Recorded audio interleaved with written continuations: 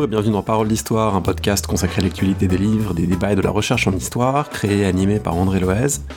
Le mot dénazification est apparu dans l'actualité ces dernières semaines. C'est une fausse justification donnée par Vladimir Poutine à son invasion de l'Ukraine et une nouvelle instrumentalisation de l'histoire de la Seconde Guerre mondiale. La dénazification, en vrai, c'est une réalité historique compliquée, ambiguë, en Allemagne après 1945. C'est le thème de l'épisode du jour avec Marie-Bénédicte Vincent. Rendez-vous sur le site parolehistoire.fr pour les références citées dans l'émission. Vous y trouverez aussi un bouton PayPal et une boutique permettant de soutenir le podcast et ses frais d'hébergement internet. La semaine prochaine, on parlera de l'histoire du livre en Méditerranée antique et médiévale. Tous vos commentaires sont bienvenus sur les réseaux sociaux, Twitter, YouTube, Instagram, Facebook. Well, I guess it's official. We're now on Facebook. Merci et très bonne écoute. J'ai le plaisir d'être avec Marie-Bénédicte Vincent. Bonjour. Bonjour. Vous êtes professeur d'histoire contemporaine à l'Université de Franche-Comté. Vous venez de publier aux éditions du CNRS La dénazification des fonctionnaires en Allemagne de l'Ouest, un livre dont on va parler aujourd'hui. C'est un sujet de recherche sur lequel vous avez déjà travaillé. Vous avez notamment dirigé en 2008 un livre intitulé La dénazification qui se trouve aujourd'hui en poche et Tempus, que je conseille vraiment parce que c'est une bonne première approche dans le sujet. Et du coup, ça fait maintenant plusieurs décennies que vous travaillez sur cette question. Qu'est-ce qui vous a amené sur ce terrain de recherche ? On va parler évidemment de ce dernier livre, mais qu'est-ce qui fait quand on est historien de l'Allemagne, ou est-ce qu'on devient historien de l'Allemagne pour travailler sur cette dénazification ? J'ai commencé mes travaux sur l'Allemagne en m'intéressant à des périodes en amont, l'Empire allemand, le Kaiserreich et puis la République de Weimar. Et ce qui m'intéressait, c'était la césure politique de 1918-1919 et comment les fonctionnaires allemands de l'époque la traversent. À l'issue de ce travail, donc, j'ai eu envie de me pencher sur une autre grande césure, la seconde, on pourrait dire, grande césure de l'histoire de l'Allemagne, à savoir 1945, avec un peu cette même question, puisqu'on est dans une problématique finalement assez proche, c'est-à-dire un personnel, pour le cas de l'Allemagne de l'Ouest, qui traverse cette césure et qui, d'une certaine manière, reconstruit une nouvelle vie politique et une vie professionnelle dans un régime totalement différent qui est la démocratie de Bonn. Voilà, donc le point commun entre ces deux terrains, c'était faire une histoire sociale de ces grandes ruptures politiques, ce qui a du sens au regard de la vie et de la trajectoire des acteurs. En travaillant sur les fonctionnaires, vous travaillez sur un objet qui a une consistance particulière dans l'histoire allemande, dans les sciences sociales allemandes, depuis Max Weber en particulier. Pourquoi c'est un bon observatoire, finalement, de la société allemande, ces fonctionnaires qui ont un statut, qui ont une reconnaissance sociale, qui ont des codes de fonctionnement professionnel très, très normés. En quoi c'est un bon angle d'attaque pour questionner ces transitions ? Je répondrai de deux manières. D'abord, c'est un groupe extrêmement grand, puisque au regard de la structure fédérale de l'Allemagne, il y a énormément de fonctionnaires au niveau donc non seulement fédéral, mais aussi des Länder. Donc on est sur un groupe vaste qui comprend à la fois des petits, des moyens, des hauts fonctionnaires. Donc on n'a pas seulement des élites, on a aussi on peut dire tout le spectre social de la société. Si on rajoute même les employés qui n'ont pas le statut de fonctionnaire, mais qui travaillent dans les administrations publiques, on a un large panel. De ce point de vue-là, c'est une première approche pour travailler sur différentes échelles sociales. Et puis alors, la deuxième peut-être idée, c'est que en travaillant sur des fonctionnaires, on travaille sur un groupe qui laisse beaucoup de traces archivistiques, administratives, puisque les fonctionnaires ont généralement des dossiers, il y a beaucoup de règlements les concernant. Donc pour l'historien, je dirais que c'est un terrain facile pour du moins saisir des trajectoires. Par rapport à d'autres professions, notamment les professions libérales, c'est plus difficile d'avoir accès à des reconstitutions de carrière, à des trajectoires. On peut toujours, il y a moyen, mais il y a des mémoires. Mais je dirais que les fonctionnaires, c'est un vivier privilégié du point de vue archivistique. Voilà. Le livre que vous venez de publier, c'est un livre qui est très rigoureux, c'est un livre qui est parfois très technique, on en reparlera peut-être parce qu'il y a une dimension juridique très forte derrière les questions que vous posez, mais vous avez choisi d'ouvrir chaque chapitre par une citation littéraire. Est-ce que c'était important pour vous de contrebalancer peut-être cette dimension technique par les évocations littéraires très marquantes de la période ? Oui, alors je dirais que c'est le sujet de l'épuration, de la désépuration au sens réintégration des anciens épurés dans des postes administratifs. C'est un sujet qui a pu être un peu tabou dans les années 50 et au début des années 60, avant qu'on en parle, que ça devienne un sujet de société à partir du milieu des années 60. Or, la littérature avait, dès le début, saisi des choses et dit des choses. Et donc, souvent, on dit en histoire que sur certains sujets où la parole est difficile, la littérature peut pointer et donc des éléments. Donc moi, mon idée, c'était de partir de cela et puis partir aussi de références peut-être connues du grand public, parce que Günter Grass, Kluge pour le cinéma, c'est peut-être des noms connus, la littérature des ruines, ça parle peut-être un peu plus aux gens qui s'intéressent à l'Allemagne après 1945, et en partant de ce que disent ces romanciers, de ce qu'ils pointent dans la société, revenir vers des sources moins familières au grand public. Ouais. Vous avez dit que c'était un sujet dont l'historiographie s'est emparée. Elle s'en est emparée effectivement depuis les années 80 en particulier. Alors, vous montrez dans le livre à plusieurs moments qu'il y a eu des évolutions historiographiques entre le moment, par exemple, où Jörg Friedrich publie Kalte Amnesty, l'amnistie froide en 1984, en disant que finalement la dénazification n'avait pas eu lieu, et puis inversement des réévaluations, celle de Norbert Frey, celle de Andreas Eichmüller. Est-ce qu'on peut faire un point finalement sur peut-être pas toute cette historiographie, mais disons les principaux résultats de ces débats depuis maintenant plusieurs décennies? Oui, alors la dénazification a été quand même assez vite assortie d'un jugement de valeur négatif. On a dit elle a été ratée, elle a été incomplète, ce qui est en partie vrai quand même. Alors l'historiographie au début s'est fait assez dénonciatrice de ses limites, et je dirais que les contemporains eux-mêmes n'étaient pas dupes. Mais les travaux d'histoire plus récents, donc effectivement, en gros depuis la réunification et puis les années 2000, tendent à dire que il faut se garder d'une image trop tranchée, trop polémique sur ces sujets, et que la réalité est plus contrastée. Alors les limites restent, mais une épuration a néanmoins eu lieu, donc et précocement. Voilà, alors la période de l'occupation certainement, mais même dans les années 50, souvent caractérisée comme une période un peu d'arrêt de l'épuration, des procès ont continué à avoir lieu. Alors évidemment, ils ne sont pas très nombreux, mais de dire qu'il y en a eu, ça change déjà un peu le discours. Et puis l'historiographie invite à reconsidérer le basculement qu'on date maintenant de la fin des années 1950, à partir de 1958. Souvent, c'est une date pratique parce que c'est la création de cette centrale judiciaire de Ludwigsburg en 1958, en disant qu'à partir de cette date, il y a eu une relance de l'épuration judiciaire. Et donc mon livre s'inscrit un peu dans ce courant, c'est-à-dire l'idée, c'était de voir qu'est-ce qui, du côté de l'administration, a été fait du point de vue de l'épuration, en couvrant donc une longue période qui va de l'occupation alliée jusqu'au milieu des années 1970. En vous lisant, je me suis souvent demandé comment vous arriviez à garder votre calme, votre distance historienne, parce que c'est très remarquable, évidemment, c'est un vrai livre d'histoire, mais on lit parfois des passages, on se dit mais c'est pas possible que les lobbies d'anciens Waffen-SS essayent de demander des pensions, d'être réintégrés, etc.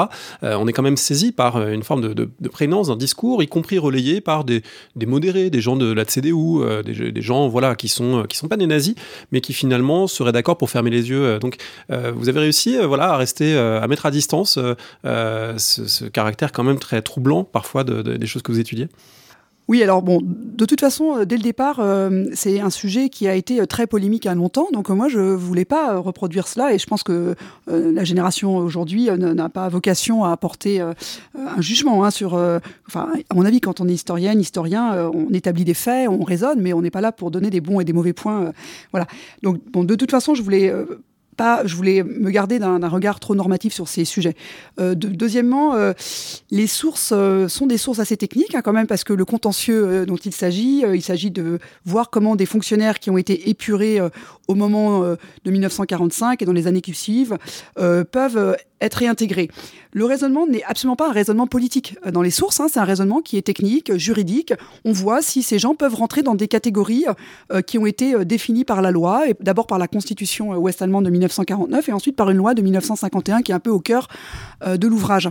Et donc, je dirais que les sources elles-mêmes ne sont pas des sources extrêmement où le discours politique prime, et c'est peut-être un piège d'ailleurs. Mais donc moi j'ai été quand même guidée de ce point de vue-là par le contentieux lui-même, qui s'intéresse avant tout à des droits, à des gens qui réclament des pensions, qui réclament des veuves, qui réclament des allocations, des orphelins qui disent mais nous on a droit à quelque chose, et puis des lois qui définissent si c'est possible ou pas possible. Et je dirais que la dimension polémique n'est pas absente, et j'en tiens compte, j'espère, assez dans le livre, parce que c'est des sujets qui sont débattus dans l'arène politique, débattus dans la société, et surtout qui font l'objet d'une virulente dénonciation de la part de la RDA. Donc je dirais que la dimension politique, elle traverse tout l'ouvrage, mais justement, mon idée, c'était de prendre les acteurs dans ce qu'ils sont quand ils revendiquent, c'est-à-dire pas des arguments politiques. Voilà. Des arguments aussi qui renvoient à l'histoire sociale, et c'est vraiment des intérêts de votre livre, c'est de montrer que derrière les enjeux de qualification, qui a été nazi, qui ne l'a pas été, à quel moment, etc., se jouent aussi des choses très concrètes pour des gens qui ont du mal à boucler leur fin de mois dans une Allemagne qui va connaître le miracle économique, mais l'après-guerre est marquée par d'immenses difficultés, et donc obtenir ou pas une pension, c'est un enjeu vital pour beaucoup de gens. Donc cette dimension de l'histoire sociale, elle est un arrière-plan neuf aussi dans votre démarche par rapport à un discours qui serait exclusivement politique sur la question. Oui, alors ça, c'est le résultat d'être au plus près des acteurs, je dirais. On voit ce qu'ils revendiquent, ce qui les touche, pourquoi ils réclament, et donc dans les lettres qu'ils adressent, etc., la dimension, les difficultés du quotidien, la dimension sociale, économique de ces revendications est centrale. Surtout donc dans les années de l'occupation. Évidemment, après, ça change, dans les années 50, mais dans les premières années après 1945, et notamment dans la zone d'occupation française, qui est peut-être la zone où les difficultés alimentaires ont été peut-être les plus fortes dans les 2 premières années qui ont suivi la guerre. C'est tout à fait primordial. Et donc, on voit des administrateurs qui sont peut-être... ont à cœur de satisfaire certaines revendications parce qu'ils savent que derrière un fonctionnaire épuré, il y a une famille qui n'a plus de salaire, il n'y a plus de chauffage, il y a des difficultés de logement, etc. Donc tout cela, on le voit très bien dans les sources. Encore une fois, les sources mettent cet arrière-plan social et économique au premier rang, j'allais dire, dans la liste des éléments, des argumentaires. Et moi, j'ai trouvé que c'était important de le rappeler, justement, pour dire que même si les sanctions qui ont pu être prononcées par les Alliés ou par les instances de dénazification allemandes ont pu sembler temporaires, de courte durée, elles ont néanmoins marqué, peut-être pas assez, on rentre du coup dans le jugement, ou peut-être pas assez durement, mais néanmoins elles ont marqué le quotidien des familles. Donc il y a eu sanction, et ça explique d'ailleurs le désaveu de cette épuration du côté de la population. Un mot de vocabulaire, parce que y a 3 mots qui reviennent dans le livre et qu'il faut peut-être distinguer pour ceux et celles qui nous écoutent, qui l'ont pas lu. Dénazification, épuration, désépuration. Comment s'articulent ces notions qui sont pas évidemment identiques ? Oui, alors évidemment, c'est central.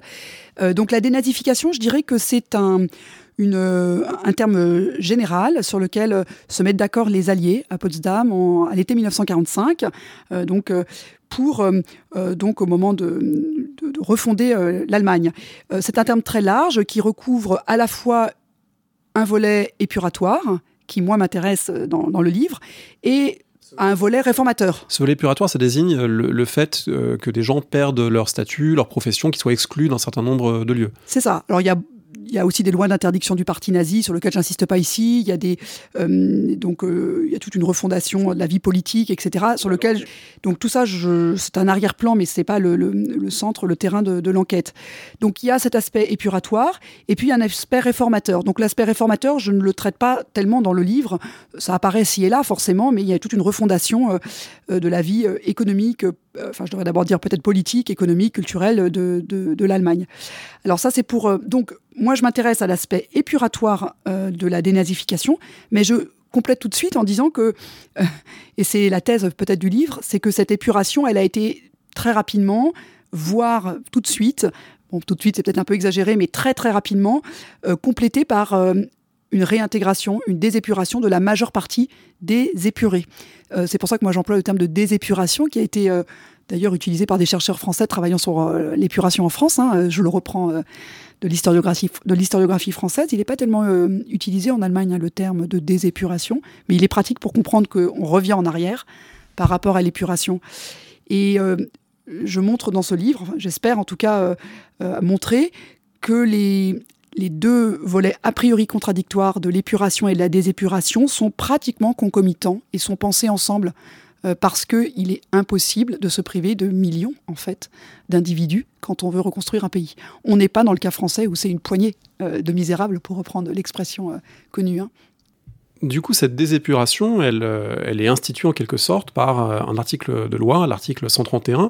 Votre livre concerne au premier chef les gens concernés par cet article 131, pardon.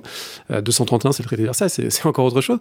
L'article 131, c'est quoi et pourquoi c'est important pour justement définir un statut qui va devenir un sujet de contentieux obsédant pendant au moins 20 ans? Donc c'est un article donc, de la loi fondamentale donc, de 1949, donc c'est la constitution de la République fédérale d'Allemagne, qui garantit finalement aux fonctionnaires et aux anciens soldats de métier, je ne m'occupe pratiquement pas beaucoup des soldats de métier dans ce livre, mais ça vient ci et là dans les pages parce qu'il y a un parallèle qui est fait avec les fonctionnaires. Donc cet article garantit aux fonctionnaires qui avaient 10 ans d'ancienneté au 8 mai 1945 un droit à retrouver un poste équivalent dans les services publics donc de l'Allemagne de l'Ouest, enfin de la République fédérale d'Allemagne, avec à condition de n'avoir pas été condamné pour crime de guerre et à condition aussi de n'avoir pas été dénazifié dans des catégories les plus compromettantes. Mais en réalité, c'est très peu de personnes qui ont été dénazifiées dans les catégories les plus compromettantes. Donc c'est un droit à la réintégration et ce droit va être précisé par une loi qui est une des premières lois finalement de la RFA en 1951, mai 1951, qui donc crée ce droit et donc également des dispositifs juridiques ouvrant donc cette possibilité à tous les anciens fonctionnaires de métier ayant 10 ans d'ancienneté de retrouver un poste équivalent, si ce n'est le même, mais quelquefois c'est pas possible quand l'administration a disparu ou pour autre raison, dans les services publics de la RFA. Et même, ça va même plus loin, il y a tout un dispositif, il y a tout un ensemble de lois qui obligent les administrations à réembaucher un quota de au moins 20% de ce groupe qu'on appelle le groupe des 131 heures. Enfin, en allemand, c'est heures, c'est le groupe des gens relevant de l'article 131. Et donc, si les administrations ne remplissent pas ce quota, elles doivent verser des pénalités. Donc, c'est non seulement un droit, mais c'est même une obligation pour les administrations qui vont donc obtempérer, réintégrer, et donc et même dépasser le quota des 20%, puisqu'on estime aujourd'hui qu'au début des années 50, disons avant 1955, on serait peut-être à 30% dans les administrations de fonctionnaires relevant de cette catégorie de personnes, de fonctionnaires relevant de l'article 131. Voilà. Alors on comprend bien que cet article, il définit une catégorie, mais définir une catégorie, c'est évidemment définir des seuils d'acceptabilité. Il y a des gens qui y rentrent et des gens qui ne peuvent pas y rentrer. Et on comprend que dès l'origine, ne peuvent pas y rentrer des gens qui ont une condamnation pénale, par exemple. Voilà, ça, même avec 10 ans de bon et loyal service, si vous avez été condamné à Nuremberg, c'est pas possible. En revanche, il y a ensuite toute une série d'appréciations, et c'est là que le travail des juristes va se faire et que le travail du lobbying et du contentieux va se faire pour savoir, finalement, c'est quoi un ancien nazi ? Et là, il y a notamment toute une partie du livre très intéressante où vous montrez qu'on discute beaucoup des critères, et notamment, les critères, c'est l'adhésion au parti nazi, mais après, il y a des gens qui disent « oui, mais j'ai adhéré, mais j'ai été forcé » ou « j'ai adhéré uniquement par obligation professionnelle », et puis le moment de l'adhésion, avant, après 1933, avant, après la guerre, etc. Donc, comment est-ce que se fait ce travail d'établissement de critères pour identifier ce qu'est un nazi qu'on peut réhabiliter, ou quelqu'un qu'on ne peut pas réhabiliter ?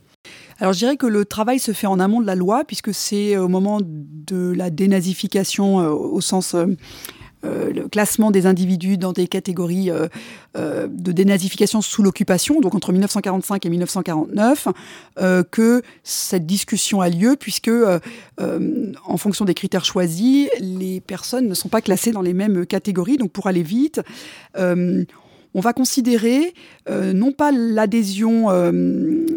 l'adhésion au parti nazi, évidemment, fait qu'une personne relève d'une procédure de dénazification. Si vous n'avez pas appartenu au parti nazi, vous n'êtes pas obligé d'être dénazifié, donc vous êtes en dehors de la loi, vous êtes tranquille, mais ça concerne dans les fonctionnaires pas tellement de personnes, puisque très rapidement, pour rester fonctionnaire dans le régime nazi, il fallait adhérer ou du moins faire une demande d'adhésion au parti nazi. Donc la vraie question pour les fonctionnaires, c'est pas tant la question de l'adhésion ou pas, c'est plutôt la question de la date. Or, donc là, c'est un sujet sur lequel il faut évidemment connaître des choses sur l'histoire du régime nazi. Je dirais que ce qui a été choisi comme critère, c'est par les Alliés avant ou après 1933. Si vous adhérez au parti nazi avant le 30 janvier 1933, date de l'arrivée de Hitler à la chancellerie, ça veut dire que vous êtes un nazi précoce, un nazi convaincu, un nazi idéologisé, et pas un nazi opportuniste. Et donc, ça va être considéré comme un facteur de compromission. Si vous adhérez après le 30 janvier 1933, vous pouvez être considéré, et ça va être un argumentaire de défense, comme un nazi opportuniste. On dit en allemand un nazi nominatif. Ça, vous êtes membre du parti nazi, mais dans le fond, vous le faites pour votre carrière, pour conserver votre boulot. Et troisième date, à partir de 1937-38, ceux qui ont réussi à ne pas... le parti nazi a eu une vague d'adhésion assez forte après l'arrivée de Hitler à la chancellerie, et puis ensuite, il y a eu un blocage des adhésions, parce que Hitler, au départ, il faut remonter à ce que voulait Hitler pour le parti nazi, mais au départ, il ne voulait pas forcément un parti de masse. Il voulait que le parti nazi reste une élite, une avant-garde révolutionnaire. Et puis après, donc il a évolué, et il y a eu de nouveau une réouverture des adhésions, ce qui fait qu'à partir de 1937-1938, on a de nouveau une vague massive d'adhésions. Un certain nombre de fonctionnaires qui avaient réussi, j'allais dire, ou qui ne voulaient pas adhérer en 1933, sont pour beaucoup obligés de le faire à partir de 1937-1938, surtout dans les hauts grades. Et du coup, pour certains, dire j'ai adhéré, mais seulement en 1938, ça va être considéré comme presque exonérant. Voilà, paradoxalement, parce que quand on regarde ça aujourd'hui, on peut se dire c'est quand même fou qu'un quelqu'un qui soit membre du parti nazi réussissent à se présenter comme quelqu'un de peu compromis. Voilà, c'est paradoxal. Ouais.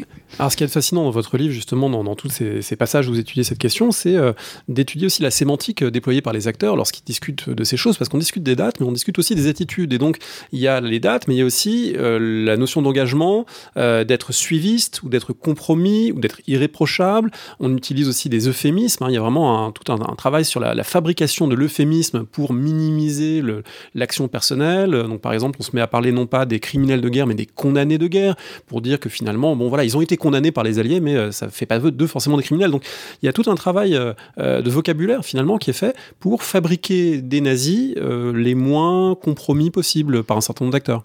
C'est ça, donc il y a une évolution là vraiment très forte des termes et de leur perception sur, j'allais dire, les décennies. Le terme de suiviste, qui est peut-être le plus facile à illustrer, c'est un terme qui, aujourd'hui, est connoté négativement, et on comprend. Le suiviste, c'est quelqu'un qui adhère au parti nazi après le 30 janvier 1933. Or, à l'époque, c'est considéré comme moins grave, donc finalement presque exonérant. Et c'est presque, donc par opposition aux criminels et aux nazis précoce, être suiviste, finalement, c'est un moindre mal. Et comme les sanctions vont être moins fortes, c'est presque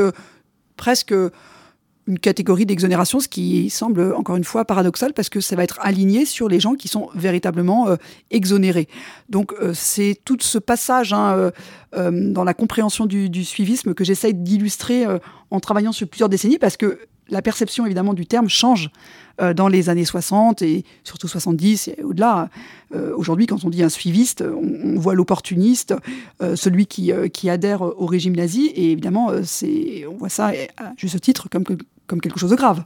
Donc, d'autant que vous le montrez très bien, c'est aussi avant le procès Eichmann qui a institué aussi cette figure nouvelle du criminel de bureau, de celui qui obéit les ordres sans y réfléchir et qui finalement, par là même, porte une responsabilité peut-être encore plus grave que s'il avait été un initiateur, parce qu'il a abdiqué en quelque sorte son éthique, sa conscience professionnelle, etc. Et donc le procès Eichmann, c'est 61. Donc dans les années 50, on peut encore finalement bâtir cette image du suiviste un peu malgré lui, alors qu'après, ça va se transformer négativement du fait justement de ce type de révélation sur des comportements bureaucratiques qui peuvent avoir des conséquences désastreuses. Voilà, alors pour bien comprendre cette évolution, je dirais qu'il y a toute une éthique de la fonction publique qui remonte à beaucoup plus haut, j'allais dire, c'est l'apolitisme du fonctionnaire, c'est érigé en vertu politique quand même, c'est-à-dire le fonctionnaire qui sert le régime, qui sert l'État, je veux dire, excusez-moi, et non pas un régime politique. L'État étant vu comme au-dessus, bizarrement, du régime politique, mais il y a une sorte de dissociation mentale qui est faite, ou du moins dans le langage, entre les deux. Cette construction, c'est une construction qui est ancienne, qui sert déjà au moment de la République de Weimar pour justifier que des fonctionnaires monarchistes puissent rester en République, mais ils disent oui, mais on continue à servir l'État. Donc, je dirais que là, on tombe sur un argumentaire qui est tout à fait traditionnel dans la fonction publique professionnelle allemande. Et donc, on réactive un raisonnement qui avait déjà eu cours en 1918, 1919 et dans les années de la République de Weimar, et qui est très pratique pour les acteurs. Alors, le procès Eichmann est un tournant, oui. Plus encore pour l'Allemagne, je dirais le procès d'Auschwitz. Le procès d'Eichmann, il est très important du point de vue international. Il y a un retentissement international très fort parce que c'est un procès très médiatisé. En Allemagne de l'Ouest, je dirais que c'est un procès qui est hors sol. Alors bien sûr, il est connu, mais la portée est moindre pour la population que le procès de Francfort, du procès d'Auschwitz, 1965, où je dirais que c'est déjà au cœur de l'Allemagne de l'Ouest. Et donc c'est un procès qui a eu un impact beaucoup plus fort sur l'opinion ouest-allemande que le procès d'Eichmann. Ça, c'est pour l'Allemagne de l'Ouest.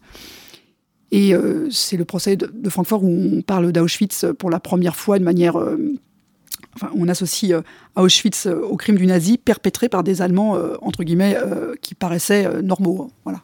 Des hommes ordinaires, pour reprendre un terme évidemment classique dans l'historiographie. Ce moment des années 50, si on y reste un instant, il est très intéressant parce que quand on vous lit, on distingue finalement deux phénomènes. D'un côté, une forme de consensus social pour dire qu'il y a de purs criminels et il y a quand même des gens qu'on peut exempter de leurs responsabilités. Donc les purs criminels, c'est la SS. Et puis, en revanche, l'armée, on n'y touche pas. Et même Adenauer est très ferme pour dire l'armée allemande, son honneur est irréprochable, etc. Donc il y a des formes de consensus. Mais il y a aussi des formes de clivage. On comprend aussi qu'on ne peut pas aller trop loin. Et donc, il y a des lobbies pro-nazis, en gros, qui essaient de réhabiliter des gens. Et puis, il y a un chancelier, Adenauer, qui est malgré tout assez ferme sur certains points, parce qu'il a conscience aussi que du point de vue international, face à la RDA, face aux alliés occidentaux, on ne peut pas aller trop loin non plus dans l'oubli, dans le pardon, dans la réintégration. Donc il y a quand même, c'est une société qui n'est pas complètement dans le consensus sur l'oubli, il y a quand même quelques points de tension que vous révélez. C'est ça, donc Adenauer, il a des discours parfois ambigus quand même, parce qu'il veut satisfaire une opinion, mais il a aussi l'enjeu, l'image, on pourrait dire, de la RFA, notamment vis-à-vis des Américains. Donc, il doit tenir un peu l'équilibre et donc on ne peut pas aller au-delà de certaines limites, donc notamment les limites fixées par le procès de Nuremberg. Donc un exemple qui est intéressant pour voir un peu cette ambiguïté, c'est le cas de la Waffen-SS. Parce que les anciens de la Waffen-SS disent nous on est des soldats, on a fait notre boulot de soldats. Or la Wehrmacht, il n'y a pas de problème dans les années 50. C'est un des champs, une des institutions qui est finalement peu concernée par les procès dans les années 50. D'autant plus qu'ils ont fait leur boulot face à l'Union soviétique dans un contexte d'anticommunisme hyper fort. Donc là, ça peut passer auprès de l'opinion. Voilà. Et les vétérans de la Waffen-SS disent nous on est comme les vétérans de la Wehrmacht. Or pourquoi on n'aurait pas le droit, nous aussi, d'être des bénéficiaires de l'article 131. Donc là, on est sur un cas limite et j'allais dire l'administration tient bon, c'est-à-dire ne cède pas. La Waffen-SS c'est rattaché donc à la SS. La SS est une organisation qualifiée de criminelle au procès de Nuremberg en 1946, ce qui n'est pas le cas de la Wehrmacht. Et donc à ce titre, les vétérans de la Waffen-SS ne pourront jamais rentrer dans le périmètre des bénéficiaires de la loi de 1951. Donc là, j'allais dire c'est une catégorie limite qui permet de montrer qu'il y a quand même des bornes. Voilà. Alors, je dirais, c'est important. Pourquoi ? Parce que ce qu'on lit souvent dans cette histoire de dénazification, c'est justement la massive réintégration. Et il y a eu beaucoup de cas scandaleux. Donc, je ne le lis pas. Je ne veux pas dire ici que tout a été bien fait. C'est loin d'être le cas. Il y a des gens qui ont maquillé leur identité. Il y a eu des cas scandaleux de réintégration. On le sait. Néanmoins, ce que j'ai essayé de montrer, c'est que de l'intérieur, c'est-à-dire l'Allemagne de l'Ouest et de son administration, il y avait une prise de conscience que toute réintégration n'était pas possible ni souhaitable. Voilà, non seulement du point de vue des relations internationales, mais aussi du point de vue de la construction de la démocratie. C'est un constat qui est même fait par des gens qui ont pu avoir un passé brun, un passé nazi. Donc ça, c'est quand même assez déroutant. Et enfin, moi, c'est ce qui m'a intéressé. C'était ce raisonnement qui a été fait, finalement, un raisonnement peut-être plus de long terme, en se disant... on ne peut pas aller au-delà d'un certain seuil de réintégration. Sinon, c'est dangereux.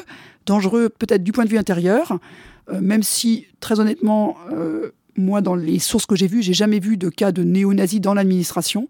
Des néo-nazis, il y en a eu. Il y a eu des partis, il y a eu des groupuscules, c'était très surveillé, et il y a des partis qui ont été interdits, qui ont été déclarés anticonstitutionnels. Donc je ne minimise pas. Mais dans l'administration, il n'y a pas de néonazisme. Enfin, moi, je n'ai pas vu ça dans les sources. Mais dangereux aussi pour l'image que la RFA renvoie à l'extérieur. Et l'extérieur, c'est d'abord aussi la RDA. Donc, c'est un sujet qui invite quand même à prendre en compte ce face-à-face avec la RDA. Oui, qui construit son identité, elle, sur une forme de dénazification exemplaire d'un État communiste, socialiste, post-fasciste. Et là aussi, la réalité est plus compliquée parce qu'il y a eu des réintégrations à bas bruit pour certains qui ont pris la carte du SED, qui ont pris la carte du Parti communiste et du coup qui ont pu quand même retrouver des postes. C'est ça, donc la recherche aujourd'hui travaille beaucoup sur ces secondes carrières silencieuses. La grande différence avec la RFA, si vous voulez, c'est que la RFA, elle institue la réintégration. Elle l'organise et elle rend la réintégration constitutionnelle. Elle la favorise, il y a des lois qui l'encouragent. En RDA, il y a des secondes carrières, mais c'est souterrain. Aujourd'hui, ça fait l'objet d'observations, de recherches empiriques. On peut le démontrer, même au cœur du SED, et pas seulement dans des petits niveaux. Il y a des cadres de l'économie, mais même de l'appareil du parti qui sont d'anciens nazis. Mais c'est souterrain et c'est à condition évidemment d'adhérer au SED et il n'y a pas de droit à la réintégration. C'est au prix d'une reconversion et d'une adhésion au nouveau régime. Voilà. Ce qui est frappant en RFA, c'est que comme il y a cette possibilité juridique, du coup, il y a toute une série de lobbies qui se constituent. Et là, vous montrez un petit peu dans quel milieu ça se construit, notamment en indiquant le rôle des églises. Le fait qu'il y a un certain nombre de religieux qui témoignent lors de procédures pour dire « Monsieur Untel était nazi, mais c'est un homme très chrétien, irréprochable, etc. » On voit que là, il y a des formes d'ancrage social, finalement, des ex-nazis qui réussissent à faire jouer des relais d'opinion, des relais sociaux, pour essayer d'être réintégrés. La réintégration, c'est un sujet consensuel. J'allais dire, à part le Parti communiste, qui ensuite est interdit, mais c'est un sujet très consensuel. Et donc, les grandes institutions ont toutes été pour, d'une part, l'amnistie là, pour les criminels de guerre, mais aussi les réintégrations de fonctionnaires. Donc, les églises, à ce titre, ont été des voix marquantes parce que on pourrait dire, les églises, c'est des institutions parmi les premières qui sont recréées après 1945 et qui peuvent se prévaloir d'une certaine autorité morale quand tout s'effondre. Et donc, oui, elles ont un certain nombre d'évêques ont pris leur plume pour défendre, pour demander carrément à Adenauer d'amnistier ou d'œuvrer en faveur de l'amnistie des criminels de guerre. Ça, c'est au niveau pénal.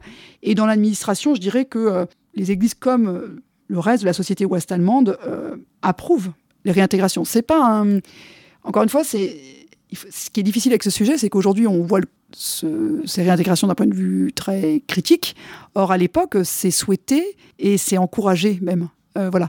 Donc, il y a un effort mental à faire pour essayer de se replacer dans cette époque un peu des années 50 où ça paraît même souhaitable de réintégrer ces anciens nazis. Oui, moi je disais tout à l'heure, je ne sais pas comment on garde son calme quand on lit des passages où les gens disent que leur sort a été inhumain en 1945 parce que les camps dans lesquels les Alliés les ont mis sont des camps où ils ont été maltraités, etc. Il y a même des formes d'inversion, c'est-à-dire que d'anciens nazis mobilisent tout le registre de la victimisation alors que pour certains ce sont des bourreaux. C'est ça, la société 1945, elle se définit comme une société de l'effondrement où la population est victime. Donc victime de l'occupation alliée, victime de la dénazification au sens épuration. Et donc les fonctionnaires sont les premières victimes puisqu'on les chasse de leur poste. Ils sont évincés, pour reprendre un terme allemand qui est souvent employé et qui est en fait là aussi un euphémisme. Au lieu de dire épuré, on dit évincé. Donc cette victimisation fait partie d'un climat qui est celui donc de la première décennie après 1945, climat qui change à la fin des années 50, au milieu des années 60. Et ça explique aussi le changement de regard sur ce groupe et l'arrêt évidemment des mesures les favorisant, le coup d'arrêt de 1974 que j'ai identifié ici comme fin possible de cette désépuration. Voilà, en fait, j'allais dire, les conséquences courent encore. Bon, maintenant, c'est une génération, pour des questions générationnelles, on arrive à la fin. À la fin, le contentieux, c'est surtout des veuves qui réclament pour leurs anciens maris à ce titre des allocations, etc. Donc on a eu un contentieux qui excédait la durée de vie des fonctionnaires eux-mêmes. J'allais dire que pour des raisons démographiques, c'est une génération surtout née vers 1900, donc à partir des années 1980, on arrive un peu au bout de ce contentieux. Pour des raisons démographiques, voilà. Mais il y a eu un coup d'arrêt quand même par la loi en 1974. Je précise que dans le traité de réunification de l'Allemagne, ce sujet a été abordé, parce que les juristes, il ne faut jamais oublier que l'Allemagne, c'est un pays de juristes. Les élites allemandes, c'est tous des juristes, et donc ils avaient tout à fait compris qu'il y avait un enjeu fort. Ils voulaient surtout pas payer pour des éventuelles revendications venant de fonctionnaires ou de veuves de fonctionnaires ou de descendants de fonctionnaires d'Allemagne de l'Est arrivant dans l'Allemagne par la réunification. Donc ça a été prévu en disant on ne paiera pas. Voilà. C'est intéressant de voir que ça a été prévu alors qu'on pourrait dire la Seconde Guerre mondiale, c'est loin. Voilà. Pour rester un instant sur ce thème de la victimisation, il y a un peu un symbole littéraire, c'est un best-seller dans l'Allemagne post-guerre, c'est le livre d'Ernst Salomon, qui est un écrivain de la droite très conservatrice de l'entre-deux-guerres, et qui a écrit le questionnaire, qui s'est vendu à des dizaines de milliers d'exemplaires, et qui finalement indique assez bien cet état d'esprit d'une société allemande qui comprend mal qu'on la questionne sur ce passé et sur son rôle sous le nazisme.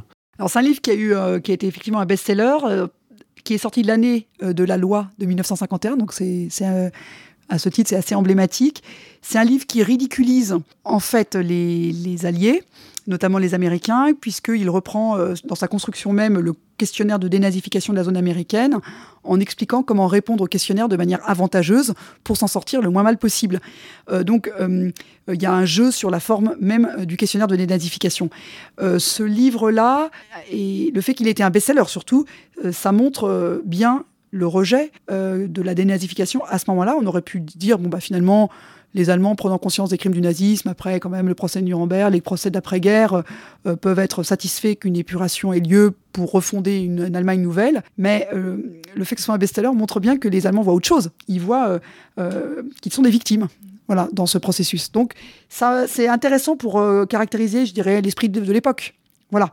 Moi, je m'en suis pas plus servi que ça. Je dirais que je l'ai pris comme un indice à l'époque du rejet de la dénazification et de la distance qu'avaient les propres acteurs vis-à-vis des questionnaires et du matériel servant à dénazifier. Parce qu'il y a tout un jeu, je le montre là aussi à travers certaines pages, il y a toute une manière de remplir les questionnaires pour s'en tirer, encore une fois, le mieux possible. Donc on peut pas forcément nier certains points, mais on peut être flou sur les dates. On peut dire je me rappelle plus exactement l'année. On peut omettre certaines informations de manière à être dénazifié de manière plus avantageuse. Et ce jeu-là, à petite échelle, petite échelle, les géographes n'aiment pas, mais à échelle très fine d'un acteur, Salomon le transpose en littérature et en fait un roman.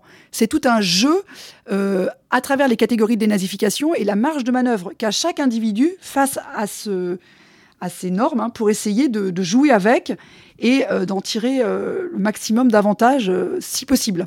Voilà, en bénéficiant d'un contexte de chaos où tous les documents ne sont pas accessibles. Donc ça a été très prégnant dans le contexte de l'époque.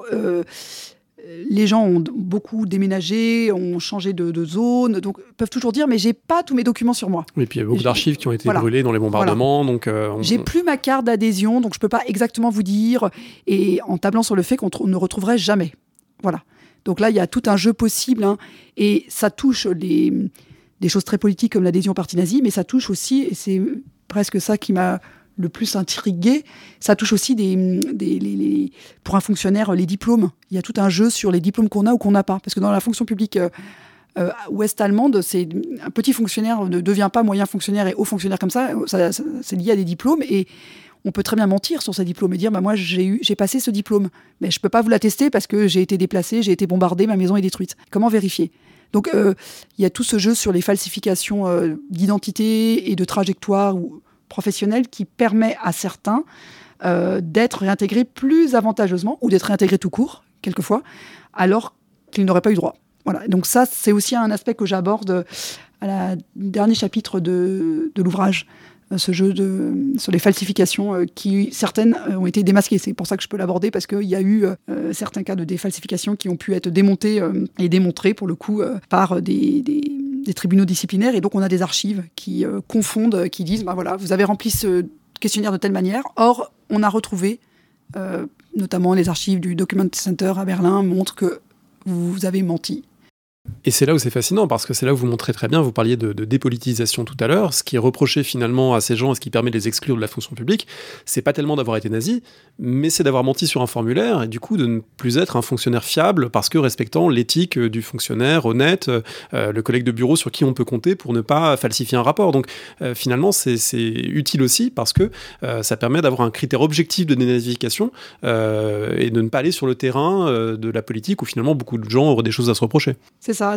Disons que le droit disciplinaire, qui est refondé au début des années 50, va mettre en avant les vertus, on va dire, traditionnelles du fonctionnaire, du serviteur de l'État, c'est-à-dire la fiabilité, la loyauté, le fait de ne pas mentir à sa hiérarchie. Et donc, mentir, c'est en soi une faute, avant même de mentir sur l'appartenance au parti nazi. Donc ça, c'est vrai que ça a permis de sanctionner, voire d'exclure certains fonctionnaires. C'est à la marge, c'est des tout petits effectifs. Donc ne pas en faire non plus un volet épuratoire massif, mais le fait que ça puisse exister est déjà important à dire. Voilà, parce que je crois que, enfin, à ma connaissance, pour le coup, c'est un fonds qui n'avait jamais été exploité. Donc, encore une fois, c'est des tout petits échantillons du point de vue quantitatif. Donc, c'est pas représentatif, on va dire, du point de vue statistique, mais le fait que ça existe me semble très important. Voilà. Je vais poser une autre question. Ce moment des années 50-60, où se construit donc à la fois du contentieux juridique, à la fois finalement une manière moralement, politiquement de se poser des questions, c'est aussi un moment de construction historiographique, un moment où les historiens de métier s'emparent petit à petit du passé nazi, et en particulier vous montrez qu'il y a une imbrication entre les deux, parce que lorsque les tribunaux ou des administrations cherchent à savoir ce qu'ont fait leurs agents, on se tourne aussi parfois vers des historiens qui ont les compétences pour produire des documents, pour produire des sources, et c'est en particulier le rôle de l'Institut für Zeitgeschichte de Munich, qui a été créé après la guerre et dont c'est l'une des fonctions. Donc c'est aussi intéressant du point de vue historiographique pour voir qu'une part de l'historiographie du nazisme s'est construite à travers ces études de cas. Tout à fait. Donc les historiens de l'Institut d'histoire du temps présent sont sollicités comme experts.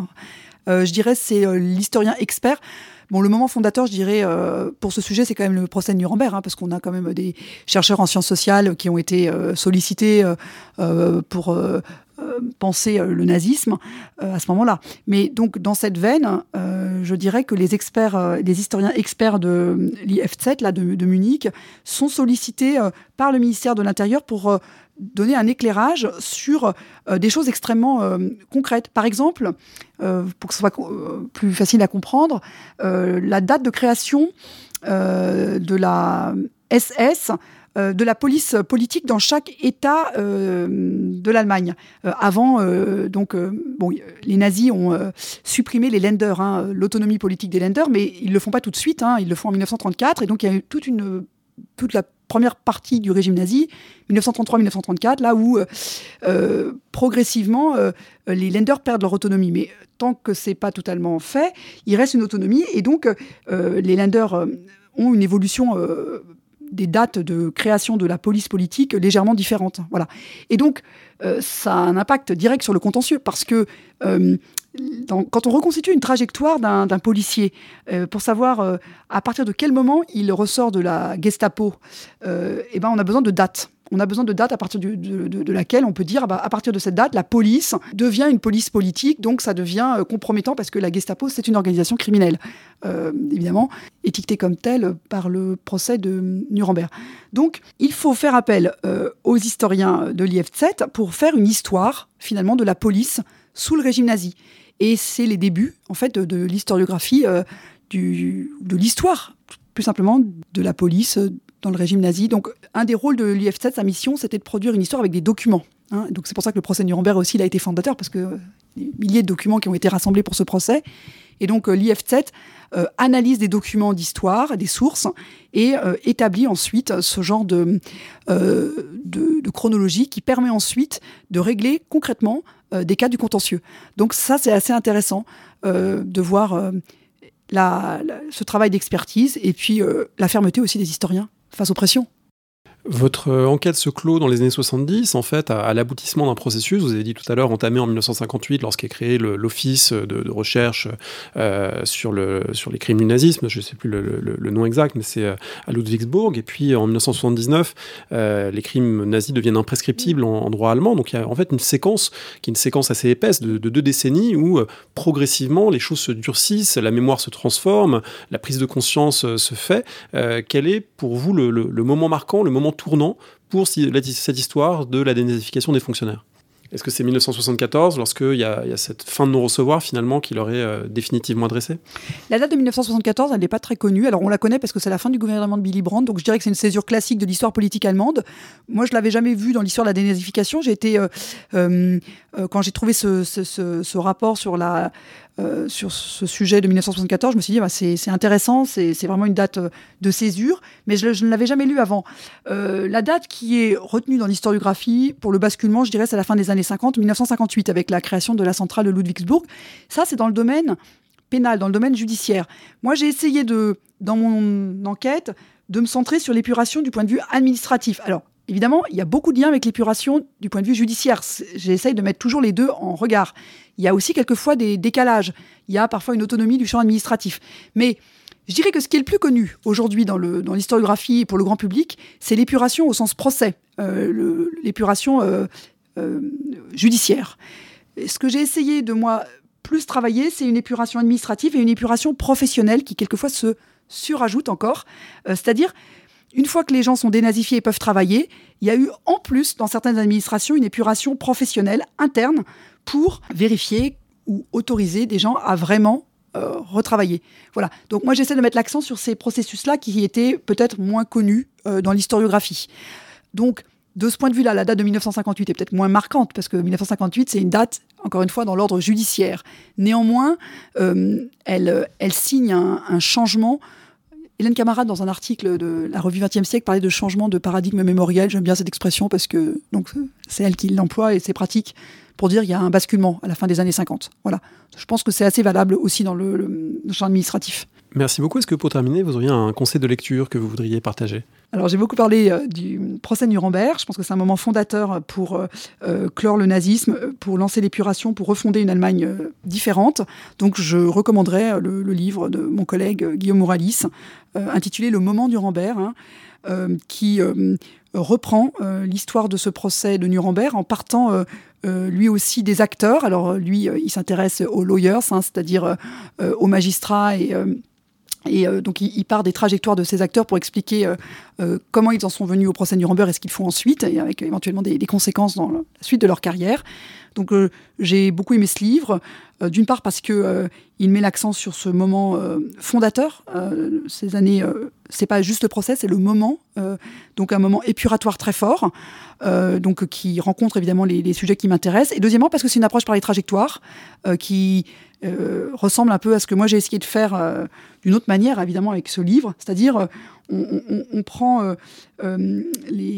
reprend un sujet en partant de trajectoires individuelles pour voir comment des acteurs, hommes, femmes, traversent ces périodes, sont concernés par les lois et quelle marge de manœuvre ont par rapport à ces différents ces lois ou ces changements de régime, etc. Voilà, donc moi, c'est une démarche d'histoire sociale qui me plaît, qui me permet de voir les choses concrètement, de mettre l'accent peut-être sur des aspects moins connus, le quotidien, l'histoire sociale, l'histoire économique, qui sont quand même au cœur de ces sujets habituellement traités du point de vue politique. Voilà, donc c'était une manière de déplacer peut-être un peu le regard et puis de partir de sources différentes. Voilà, donc voilà pour ce conseil de lecture.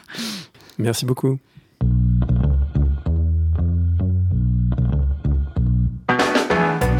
Merci de nous avoir écoutés. Rendez-vous sur le site www.paroledhistoire.fr pour toutes les informations sur le podcast, pour vous abonner, écouter ou télécharger les autres émissions.